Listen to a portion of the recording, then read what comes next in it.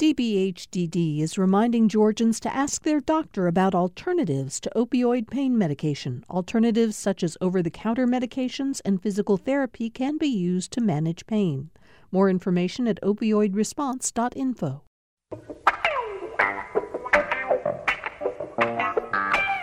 Welcome to Political Rewind. We start another week off here at GPB Radio on 14th Street in Midtown Atlanta. We've got a special theme show. If you heard our opening before the NPR newscast, we're going to be talking about gentrification, and particularly as it relates to three of the big cities in Georgia: Atlanta, Macon, and Savannah. We have people with us today who can talk about all three of those cities, and more importantly, just about what is gentrification, why is it so controversial, what's good, what's bad. We'll get into all that as the show goes on. First, though, let me welcome back Jim Galloway. It's Monday, so you're here. You said, by the way, before I ask you that important question, we always like to point out lead political writer for the Atlanta Journal-Constitution. Very impressive. Still. Wednesdays and Sundays, your column appears, and you oversee the Political Insider blog at ajc.com. You had a fair weekend, is what you said to me. Pretty decent. It was rather hot. Yeah. Didn't spend a whole lot of time outside. I have to admit, I went to my first Braves game at SunTrust Park. And did you survive? I thought it was really fun. I haven't watched I'm a big soccer fan. Anytime you can pick up a ball with your hands, it's the wrong sport, as far as I'm concerned. Baseball is the only sport in which the team that holds the ball is on defense. Oh, this is why you're the lead writer, political writer at the AJC. Well, I had a great time. My son took me as a Father's Day present. We had a great time at the ballpark. So maybe I'll try that again sometime. All right. Enough of that. Let's get to our panel today. We should point out, by the way, that our intern, Ivan Lichtenstein, is leaving us today, and his last present, after all the good work he's done, is that he produced this show on gentrification. We'd like to give our interns an opportunity to do that. And Ivan, we appreciate the work you've done and all you've done to put this specific show together. So we're going to talk about all of that today. We're joined by Shanae Joseph, who is the executive director of the Historic District Development Corporation. Shanae, what I want each of you to do is just a very quick capsule. What does your organization do? What's your mission? So we're a nonprofit that was actually one of the oldest nonprofits in Atlanta, responsible for affordable housing, specifically in the old Fourth Ward and Martin Luther King Historic District area. Boy, Fourth Ward especially, an area that has gone through tremendous transitions. We'll look forward to hearing more about that when we talk about the Atlanta gentrification issues. Denise Grabowski is here. She joins us, drove up from Savannah to be with us, which was really lovely. You are a principal at Symbiosity? Close. Symbiosity. Symbiosity. Yeah. Tell me what that means. So Symbiosity is an urban planning consulting firm based in downtown Savannah, and I have the opportunity to work with local governments, state, regional organizations throughout coastal Georgia and South Carolina on planning issues facing their communities. And you have been involved in this master plan, envisioning Savannah moving 30 years into the future, more than that? Right. So Savannah, as many of you know, was founded in 1733 by General James Edward Oglethorpe. So we are coming up on 300 years. And in the face of that 300-year anniversary celebration, the Savannah Development Renewal Authority developed a civic master plan that looks kind of where downtown is going for the next 15 years. And I was fortunate to be involved in that project and here to talk more about that today. Good. And also, Ethiel Garlington is with us. He's the executive director of Historic Macon, which is also a nonprofit, and you drove up to be with us today, too. I did. This will be the only time I correct you today, but it's Ethiel. Oh, I'm sorry. That's all right. Did I not say that right? No, Ethiel. it's okay. I apologize. You told me 3 times how to say it before the show started. Which, it's a tough one. Go ahead. So your organization. Yeah, Historic Macon is a nonprofit advocacy organization in Macon. We're relatively, traditional with other preservation organizations. Our mission is to revitalize communities by preserving architecture and sharing history.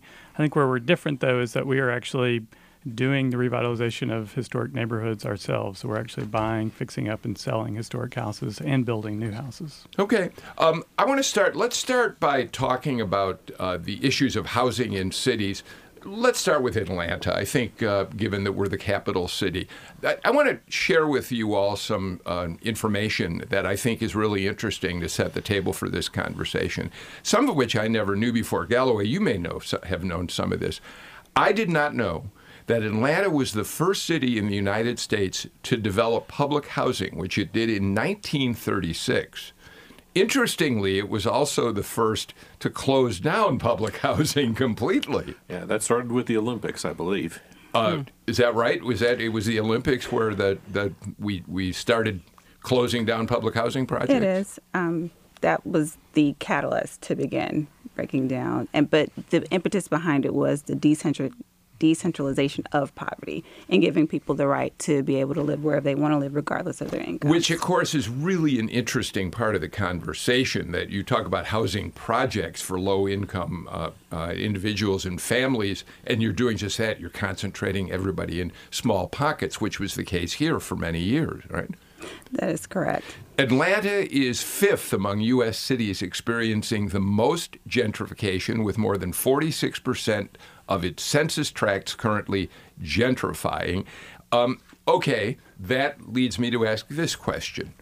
What are we talking about when we're talking about gentrification? Let me start with you on that, Shanae. So I think that's, also part of the conversation is, what do we mean? A lot of people will say that gentrification is revitalization, but the total definition is revitalization that promotes displacement of existing residents. And so it's not a bad thing to have new buildings and to really move forward with economic development, but if it means that people who have fought on the front lines to keep neighborhood states safe and have community can no longer live or basically, benefit from the fruits of this revitalized area, then are we really doing a good thing? And that, to me, is the total definition, in that they can no longer live in their neighborhood.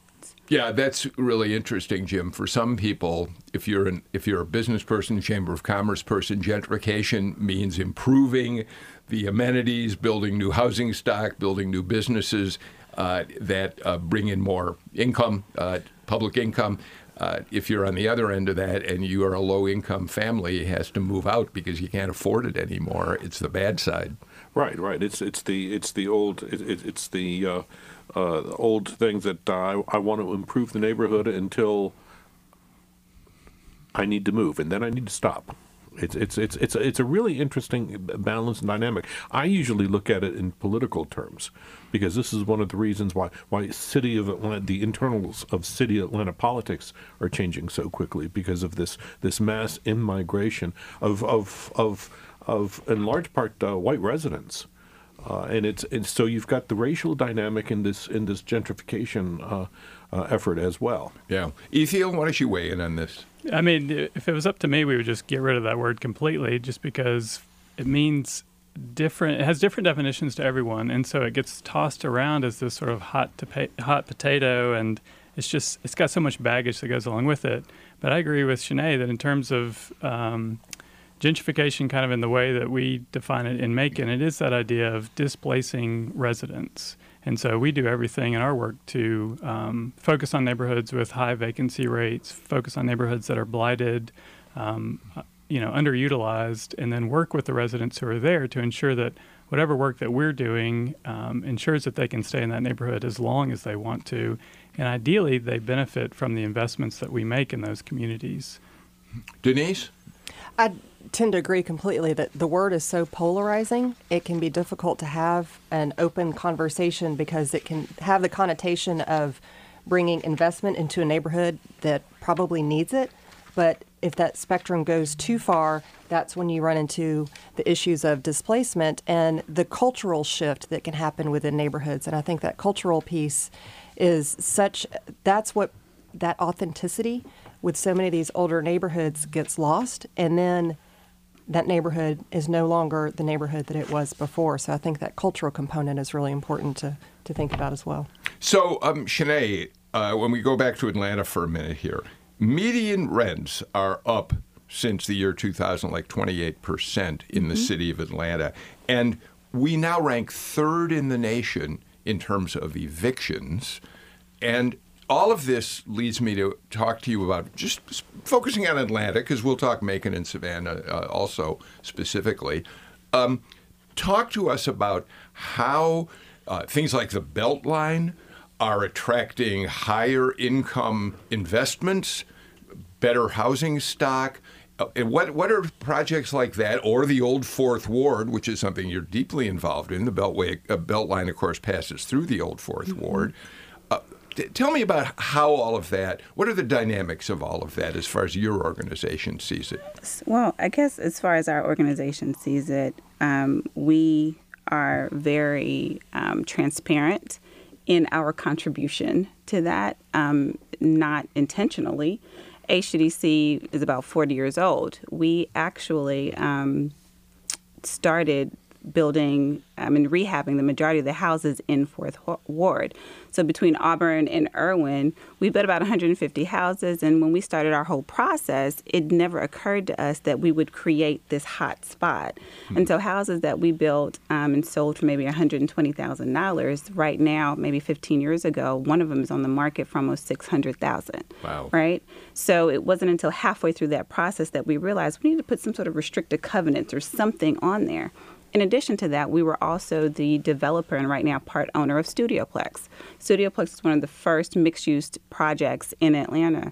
And the purpose of Studioplex was to be affordable housing for artists. Well, because of the financing and the way that we weren't able to really solidify tax credits and the right subsidy to make it affordable, when those credits burned off, we now are in a market rate situation where after 20 years, everything is skyrocketed and there's really no way to balance that out. And so we created this environment where we just wanted a great place to live. And I think that that's what has happened, is that we didn't have the foresight to say that, hey, we also need to kind of regulate this a little bit to ensure that we don't have a situation where we're promoting gentrification. Exactly with the Beltline as well. I think the Beltline was a good idea as far as what it could have created. But the measures to ensure that the residents could stay there from an early stage didn't happen. And so what became attractive to people to stay in their communities was also attractive to developers with no parameters whatsoever to say that if you're going to develop here, this is what you must do. Let me ask you, let's talk a little bit about the players in all of this. Okay, obviously we have the residents and the homeowners or renters, whichever. We have the developers who are moving in and changing.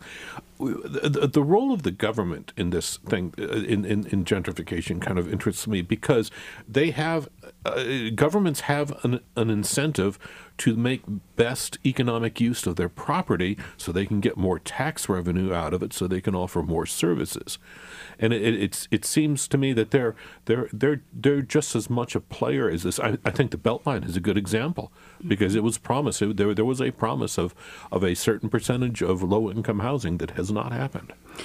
Yeah, and so I guess the first question about the government's role, absolutely. I think that's purpose is to be a good steward of taxpayer dollars. We know for a fact that the city of Atlanta is one of the larger land owners in the city. And so leveraging their property for affordable housing and other community benefits should happen. The question is the accountability behind that.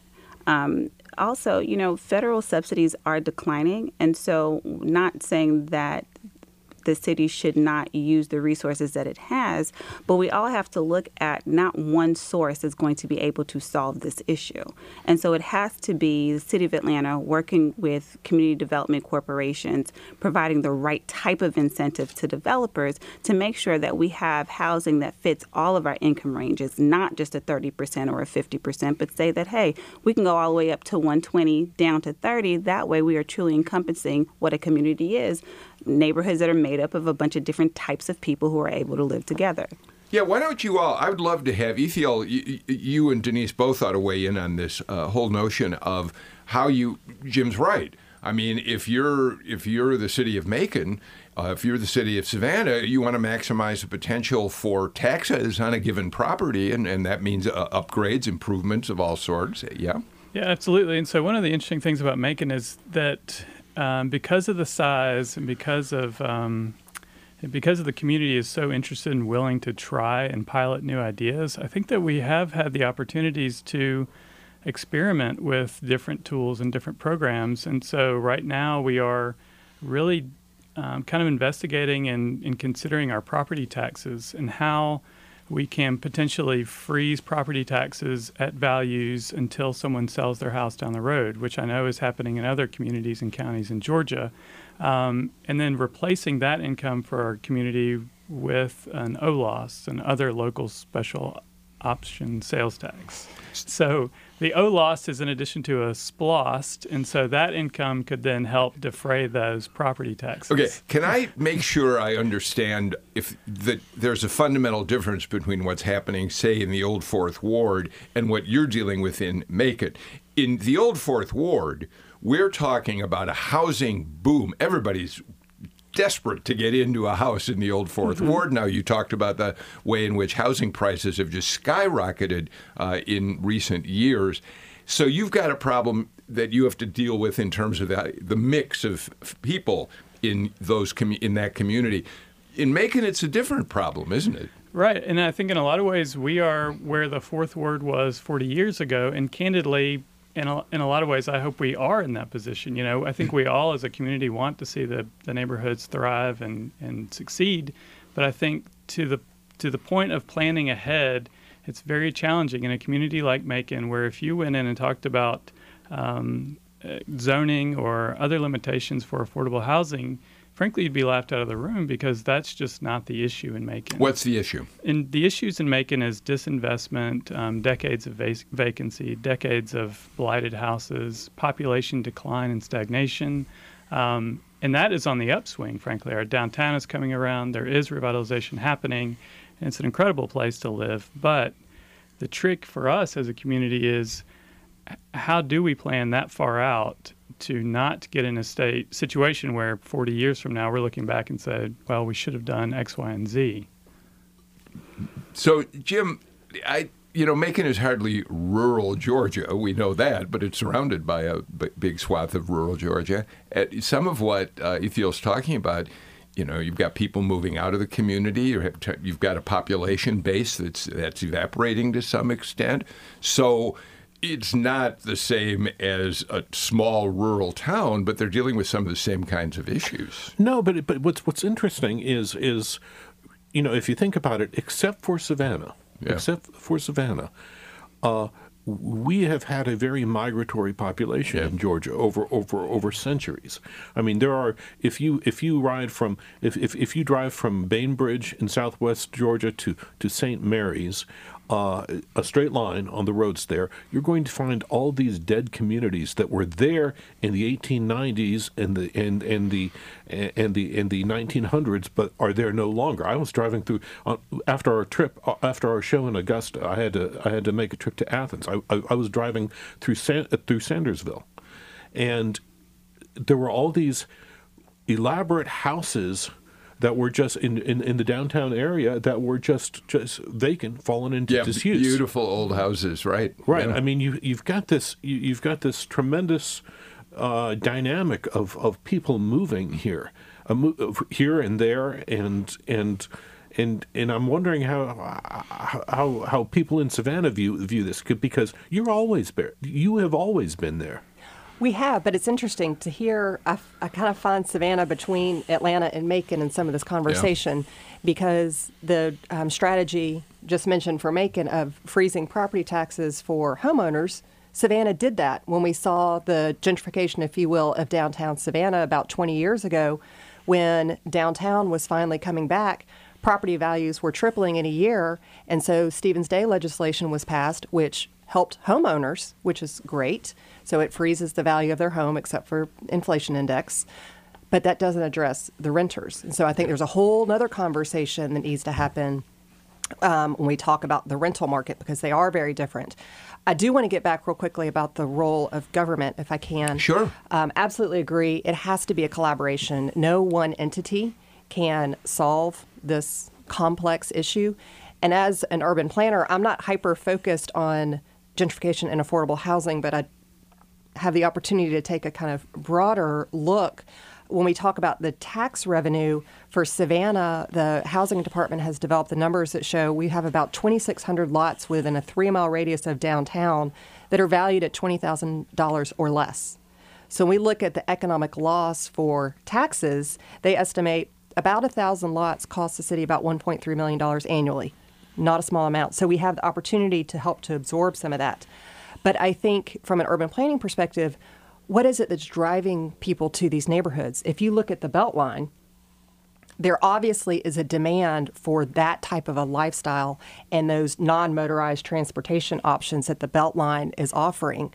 So how can we, instead of saying, how do we fix this one problem in this hyper-focused geographical area, maybe what we need to be looking at is how do we expand those non-motorized transportation options to more areas and spread the wealth and the lifestyle that obviously there's a high demand to have. But it's interesting about that when you talk about the non-motorized lifestyle. I love that. Shanae, I was going to comment. I was going to comment. It's funny that you say that because that, again, was the intent. What has happened is you created a destination. Mm-hmm. And so now people who don't have, to your point, this type of amenity in McDonough and Riverdale and these other places are doing what? Driving their cars to Atlanta to get on the Beltline. And so a traffic situation that was already bad is now horrid on the weekends because this is the place where people want to be. Mm-hmm. And we haven't figured out what do we do about that. Well, the other thing, and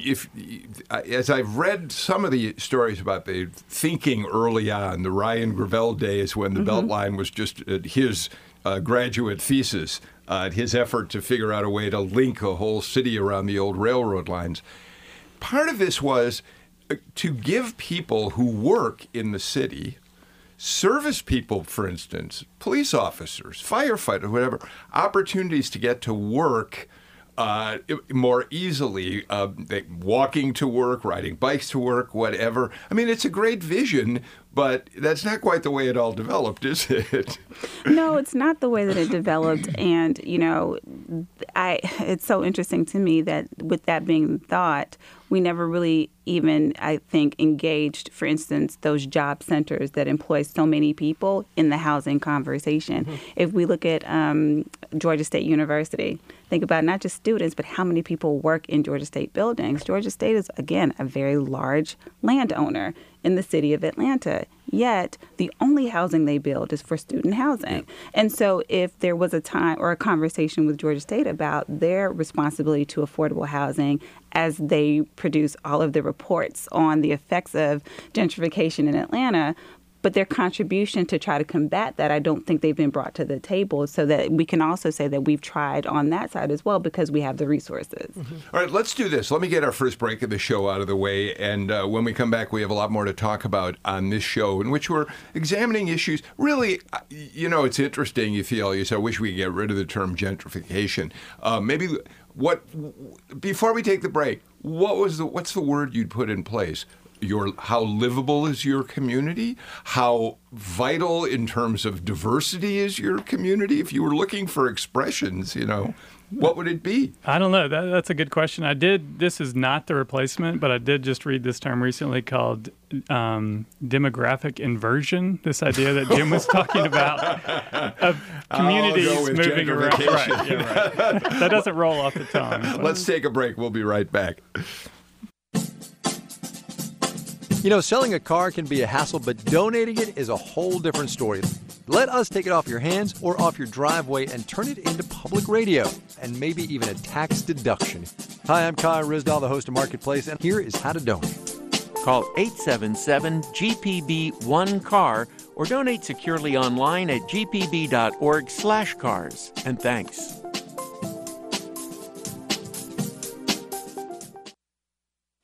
Deforestation in the Amazon rainforest has soared since Brazil's far-right president took office in January. Every time you look at a satellite image of the forest, you see another little piece is missing. That's bad news for the planet's climate. The forest stores vast amounts of carbon. A trip into the Amazon this afternoon on All Things Considered from NPR News. 4 till 7 today on GPB, gpbnews.org, and the GPB apps. We're back on Political Rewind. Our special panel for today includes Shanae Joseph. She is the Executive Director of Historic Development Corporation and works in the Old Fourth Ward, the Martin Luther King District. Her organization is a nonprofit. Denise Grabowski is a principal at Symbiosity, which in Savannah works on the vision of Savannah for the future and helping figure out ways to develop that future. Fair enough way to say that? Fair enough, yes, sir. All right. Ethiel Garlington is the Executive Director of Historic Macon, which is a nonprofit organization in Macon. The mission is to revitalize the community by preserving architecture and sharing history. You know, as long as we're there, you since 2014.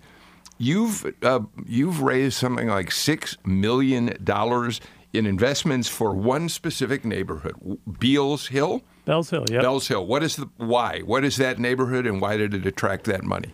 So dating back 30 years, Historic Macon really kind of honed our neighborhood model where we focus on one neighborhood at a time and we bring all of our resources to bear. That's staff resources, financial resources, and we partner with lots of different groups in the community. Probably our longest standing partner is Mercer University. And this idea, again, started 30 years ago in a neighborhood called Huguenon Heights. It's a 6-block neighborhood. And that then grew over the years to this larger neighborhood in Bells Hill. It's a 32-block neighborhood.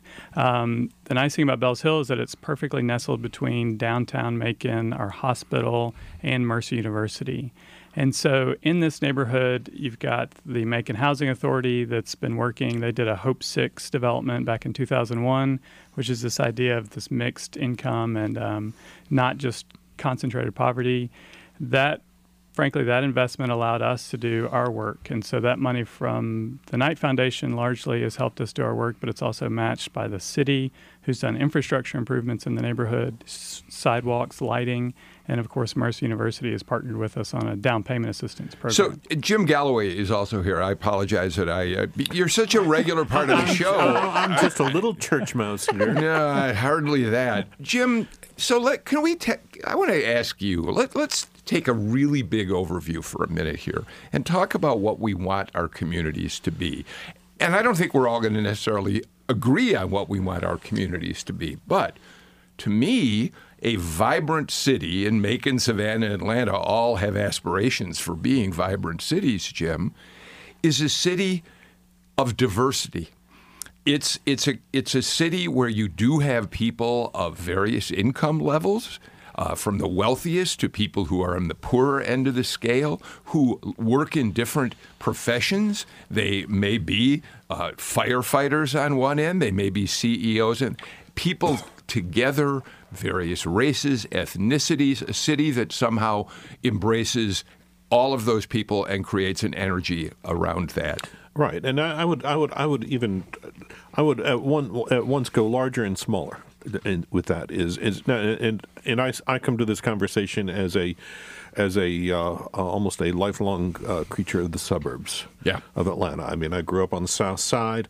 I've been out in Cobb County for some 35 years. I moved way the heck out there because my newspaper at the time required us to live where we worked. Wow. Yeah, so I've lived with a 30-mile commute into the state capitol. But I can remember going to the debate in Roswell when it was still something of a rural area, and starting to boom. There was a debate in Roswell about teachers and cops and firefighters having to move out further into the exurbs because they were being priced out. I think that it kind of happens everywhere. One of the things that I'm really fascinating, Shanae, is that the Beltline. You know, you were talking about the transportation idea behind the Beltline, and that idea has kind of been overwhelmed by Atlanta's huge traffic mess. Because that's kind of the driving force for gentrification in the city of Atlanta. You've got people who are just tired of the commute, and so they are moving closer in town. Is that not correct? That is correct. another component of the Beltline was supposed to be the light rail, which we have yet to realize. And I think that in itself probably would have had a little bit of relief for transportation for individuals who are in the city. And so coming up with just better options for people who are already here, not including scooters, which are causing some of us extreme injury, but other mechanisms to try to alleviate that traffic for people who are in town, I think in itself is something that would be helpful. But the Beltline, as we talk about in intent, I still think that there needs to be some sort of calibration of what is it that we thought we were going to do, where are we now, and then how do we get back there? Well, and for you specifically, looking at the old Fourth Ward, and the MLK Historic District is another matter in some ways entirely. But I recall in its earliest stages when Kathy Woolard was the former president of the city council, was brought in to lead the Beltline effort. She was a fierce proponent of a mixed-use affordable housing. I want to talk about what affordable housing means in a minute here. And I think, and you may know this in more detail than I do, but my recollection is that one of the reasons that Kathy Woolard ended up on the outs with the organization is that there was a disagreement about how much affordable housing, what was going to happen. The affordable housing didn't really happen along the Beltline, and you're struggling with that, as you've already said, in the old Fourth Ward in general now. Mm-hmm. A goal was set, I think, at 5,600 units without, of course, taking into account that we were coming up on a recession and that we would have all these great little legal battles and all this other stuff that would really prevent us from being able to produce. But I think that with that, Atlanta has never been very, forceful in saying who they are. We've sort of kind of assumed different identities. And so when we start having the affordable housing conversation, the thought is that if we have these incentives that truly talk about affordability, developers are not going to want to be here. And so in order to still play nice and be liked, we did things that were very mild as opposed to a little bit more aggressive to ensure that we hit those benchmarks that we needed. Yeah. And so when we start talking about affordability, it's really relative because my affordability is definitely not the same as Denise's. But if we're able to truly look at that calculator and say that from an equity standpoint, what as actually 30% of Shanae's income she can actually afford, and then let there be housing to fit that, then we've actually moved the needle. Denise? So I think the affordable housing conversation has gone to such a national level that communities that may have once upon a time not really talked about it out in the open are now coming to a point where they have to. The citizens are really asking for that. Why do they have to? I think they have to because to simply try and ignore that this conversation exists only leads to more problems. In Savannah, we have 44% of our households that are cost burdened, so spending 30% or more of their income on housing, which leads to we also have a staggering poverty level that we have not been able to get down. So you can't have one conversation without having the others. Yeah, but as I read about your master plan, what I'm reading is it's producing that very problem. It's pushing poorer residents out of their neighborhoods and moving them further away from the city. They're moving to more disparate sections of the city, right? Distant sections of the city. One of the strongest recommendations in the plan is actually from the zoning perspective. And that's something that we haven't talked about, but is so critically important because the zoning in Savannah, up until very recently, has made our historic development patterns illegal, where the vibrant neighborhoods of Savannah couldn't be built today because the zoning wouldn't allow it. So for 10 years, we've been working on a new zoning ordinance, affectionately called NUZO, that finally was creative, has passed city council within the past month. So that's a huge victory. And what it does is that it really diversifies the options available for housing, where it's not only single family or an apartment complex, but it addresses that missing middle housing. So duplexes, quadplexes, small-scale multifamily, carriage houses are a huge one because a carriage house allows somebody to make an investment in a home, have property that they can rent out, a small unit that's perfect for these lower income individuals that need a place to live in the city. So the zoning component of it is so important. Not only we talk about zoning a lot from inclusionary zoning, but when we're talking about affordable housing, it's so important to talk about the zoning context of what is and isn't allowed, and making sure that we can allow these authentic, diverse income, diverse housing neighborhoods. But until you get there, it is forcing people out of the redeveloped communities. That happened all over the old Fourth Ward, right? I mean, so you do still have to make that happen, make it a reality, right? Mm-hmm. Jim? Well, I'm really curious in hearing from all three of our guests on the difference in approach when it comes to home ownership and rental. I mean, my situation, I've got two daughters, one in D.C., one in Cobb, who are probably paying 3 times as much as I ever did on a mortgage, just for rent. And their burden is trying to save that down payment. Mm-hmm. How do you balance? How does the rental / ownership formula fit in? So generally, our model has been focused on single-family homeowner-occupied houses. And the way that we can do that affordably is that our houses, the historic rehabs, are coming with historic tax credits. They're coming with property tax freezes because they're historic houses. And so people are buying essentially brand new historic houses in our neighborhood for close to $400 to $700 a month, which is much cheaper than an apartment in the neighborhood. And so we're really pushing that home ownership because piece. You're subsidizing. Exactly. Yeah. And then you add in the down payment assistance program on top of that. If you're a Mercer employee or if you're a Bibb County School District employee, you can get up to $20,000 to buy one of these houses. So what's that doing to the kind of people who are buying those historic houses with the subsidies that you get from the funding that you raise, the money that you raise from various foundations? Right. So from the very beginning, when we look at a neighborhood, we look at the vacancy and the blight. And so if it's a thriving neighborhood that doesn't have a lot of blight, then we're not needed there. So in Bells Hill, I think the vacancy rate was close to 75-80% of the housing stock that was there was vacant. So we target those vacant houses. And so generally speaking, the buyers of these houses are new to Macon. They're relocating from another part of the country to work at Mercer.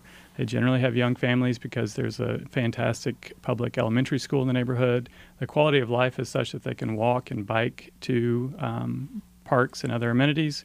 We actually give our buyers 2 bikes to actually incentivize. Wow. That's great. So the idea is that we want more bicyclists on the road. And so it is, the demographics are changing in the neighborhood, but our intent is to keep it a diverse neighborhood because that's what people love about it. Galloway, can you imagine if you've been living, you're recruited at Mercer, they offer you a good job, and you're coming down from the Northeast, and you see that you can buy a historic home for like $600 a month. And they will give you a bicycle. And 2 bicycles. 2 bicycles. Sinead, talk to us a little bit about the difference between what you've been able to do, what happened really to the old Fourth Ward, where everything's turned around so rapidly, and then right next door, the MLK Historic District, where you still have a lot of work to do. You still have, you've still got the MLK birth home. You've got all those wonderful national historic homes. But you've also got housing stock that's run down, that needs to be somehow improved. It needs to. How do you deal with that community, or have I got that wrong at this point? Well, I would say, to be honest with you, we actually have the lowest amount of dilapidated houses in the city of Atlanta, specifically in Fourth Ward. Now, the Sweet Auburn corridor is one that is very much in need of reinvestment. Somehow or another, once you get out of the MLK Park, it's almost as if that little pocket was forgotten. Yeah, that's what I meant, but most of the real estate there is really commercial properties, and the residential property, most of it is multifamily that's owned by churches, and they're actually going through some revitalization right now. So a lot of the single-family homes, for the most part, are actually been rehabbed and are adding to our great issue, and you really can't find anything there for less than about $500,000. But what we're dealing with is still having to combat that disinvestment on the commercial side, because just like you're saying that everybody wants to live in Fourth Ward, people want to work in Fourth Ward too. But if I can't afford afford the storefront, or I definitely can't buy my business, and I can't be here. Or even if I maybe be able to rent an apartment, I can't work here as well until we start talking about quality of life. And when HGDC started our work, that's really what we were focusing on, was equitable development. How do we level those playing fields for everyone? When our organization got hit really, really hard by the recession, as many nonprofits did, and, wasn't really at the table, that's when a lot of our gentrification really started to pick up. So now that we're back at the table, we're really focusing specifically on the Auburn corridor. And the reason for that is, if you look at the landowners in that corridor, it's majority nonprofits, religious institutions, organizations that have held onto their property for a very, very long time. We are not in an opportunity zone, and to some individuals that might be a bad thing. We don't necessarily see it as a bad thing, because it allows us to not only keep control, but to be very strategic in planning on how do we ensure that we don't get back to where we were and create yet another, issue that we had with Fourth Ward in outpricing everyone who's currently there. Yeah, I can remember doing stories, Bill, in the 1980s on yet another effort to kind of bring Sweet Auburn back. And there's always been this tension of it's pure gentrification. How much do we improve, and do we improve it? But do we improve it so much that I can't stay? I'm really glad you brought that up, because that's kind of what I was talking about when I talked about a city that's vibrancy is based on its diversity, on its history still being intact and being able to see it, on people who are different from I am. When I drive down Auburn Avenue or Edgewood, which is moved. For those of you who are in Atlanta, picture Edgewood moving west out of the city. Edgewood is commercially, it's come around in a great way, I guess. Auburn still reminds me of what Atlanta was when MLK himself walked the streets here. Now, I get that you're not getting the maximum tax value out of some of those commercial buildings down there. But and I know that it can be improved. So I'm not making the argument that you should leave things as they are. But there is something about that mix and our ties with the past that appeals to me in a way. Yeah, does that make any sense, Sinead? Absolutely, because it is the cultural significance. Yeah.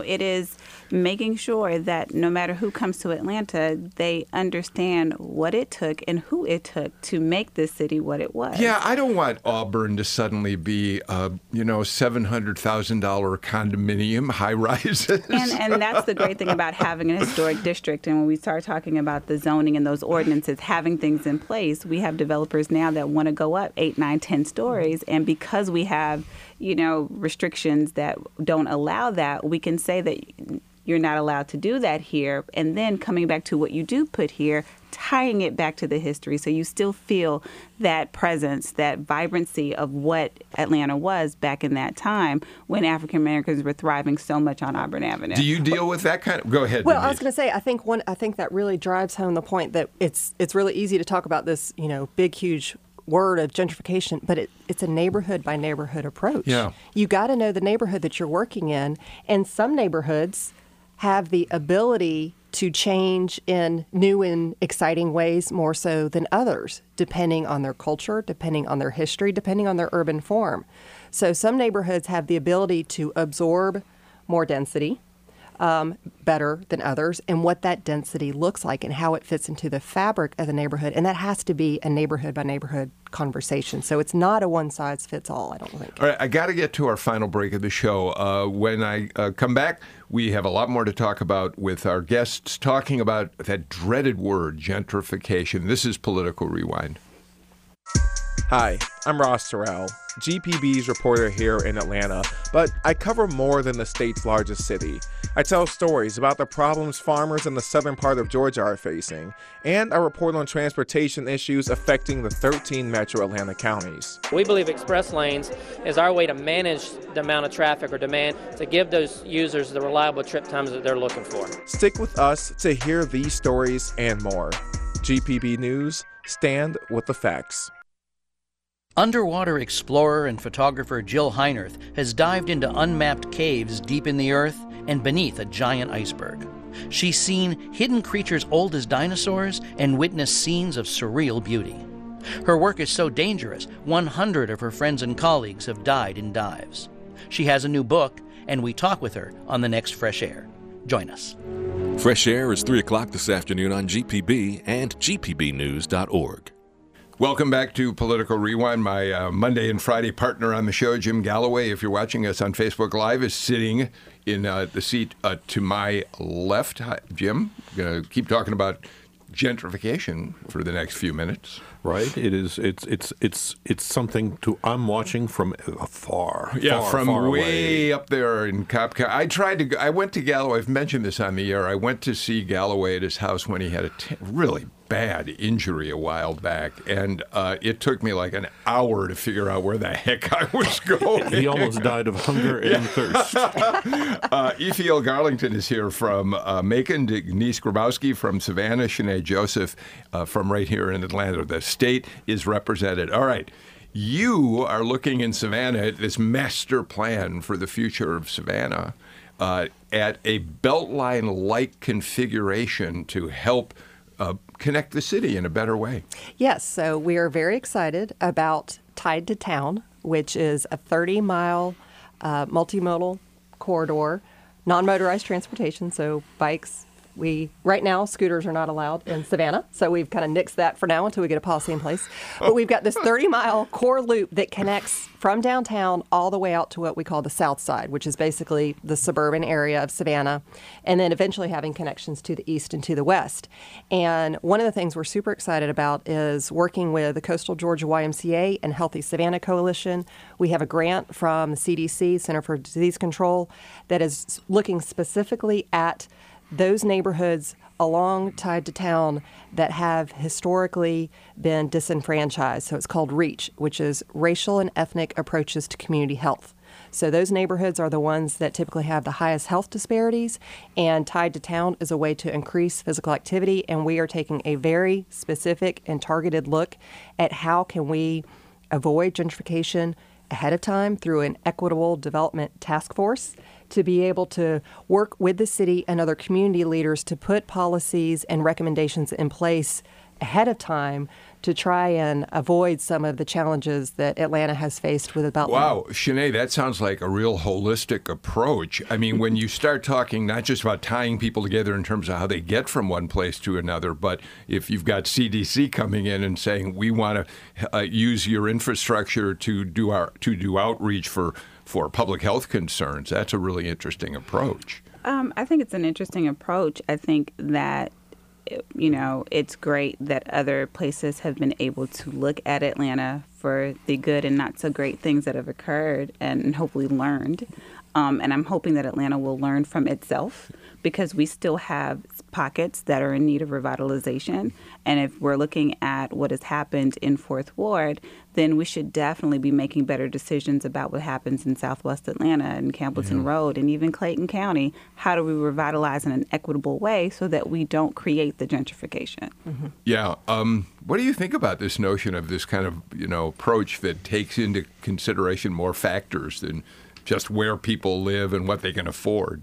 I mean, I think it makes all the sense in the world. I think the issue is that we have plans, we have good intentions, but a lot of times it's the developers and it's the private sector that gets ahead of everything, that once a Beltline is created, they will be buying up that land and it will be too late.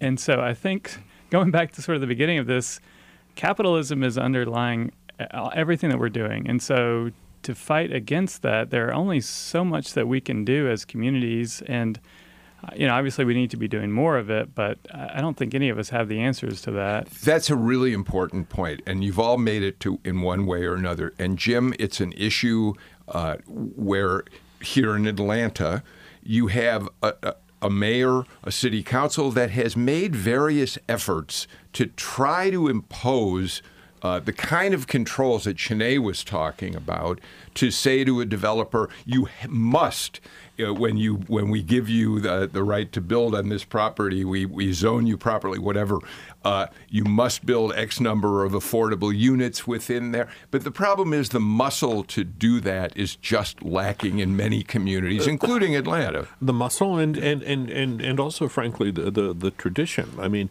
if you look at our adventures with stadiums, for instance, I mean. The story behind how the Atlanta Fulton County Stadium was placed where it was placed, where the Georgia Dome / Mercedes-Benz Stadium was placed, and how it was placed. That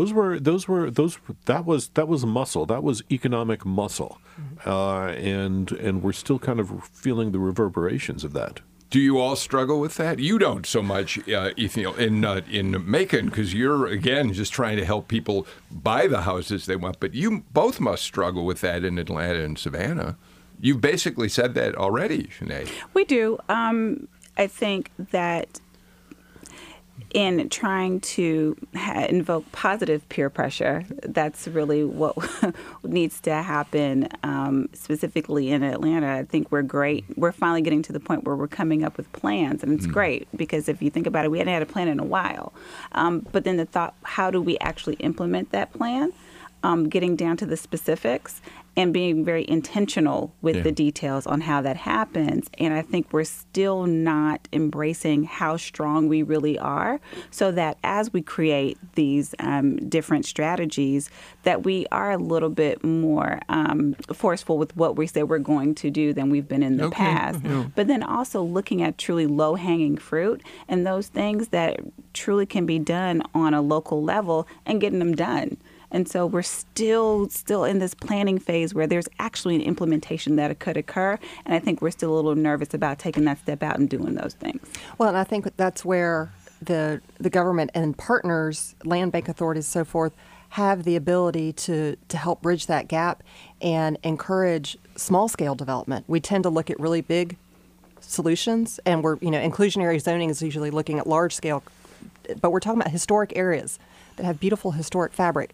So how can we build wealth within those communities for the people who live there and encourage them to be a part of that solution and be a part of the recipient of that wealth in very small scale incremental developments as one of the tools that we have in the toolbox, and not only the large scale developments? Yeah, and I think that's what we've been doing in Macon and doing it so well, is that we are working in neighborhoods, with the residents, with the stakeholders, with the with the entire community, and we're building the neighborhood literally house by house, street by street, block by block.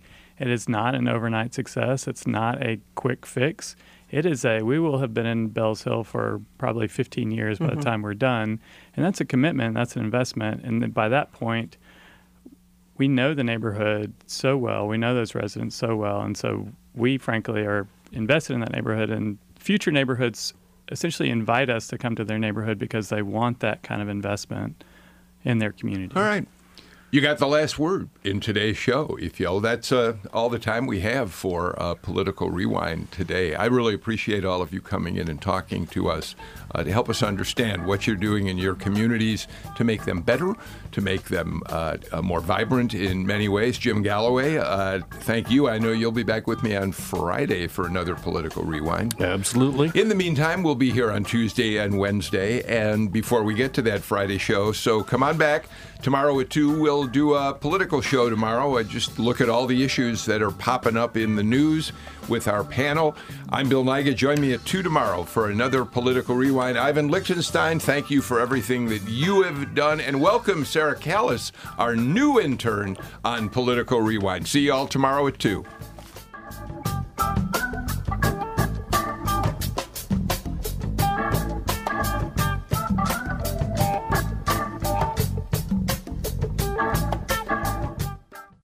At a time when information continues to come at us faster and faster, sometimes you need to hit pause and rewind.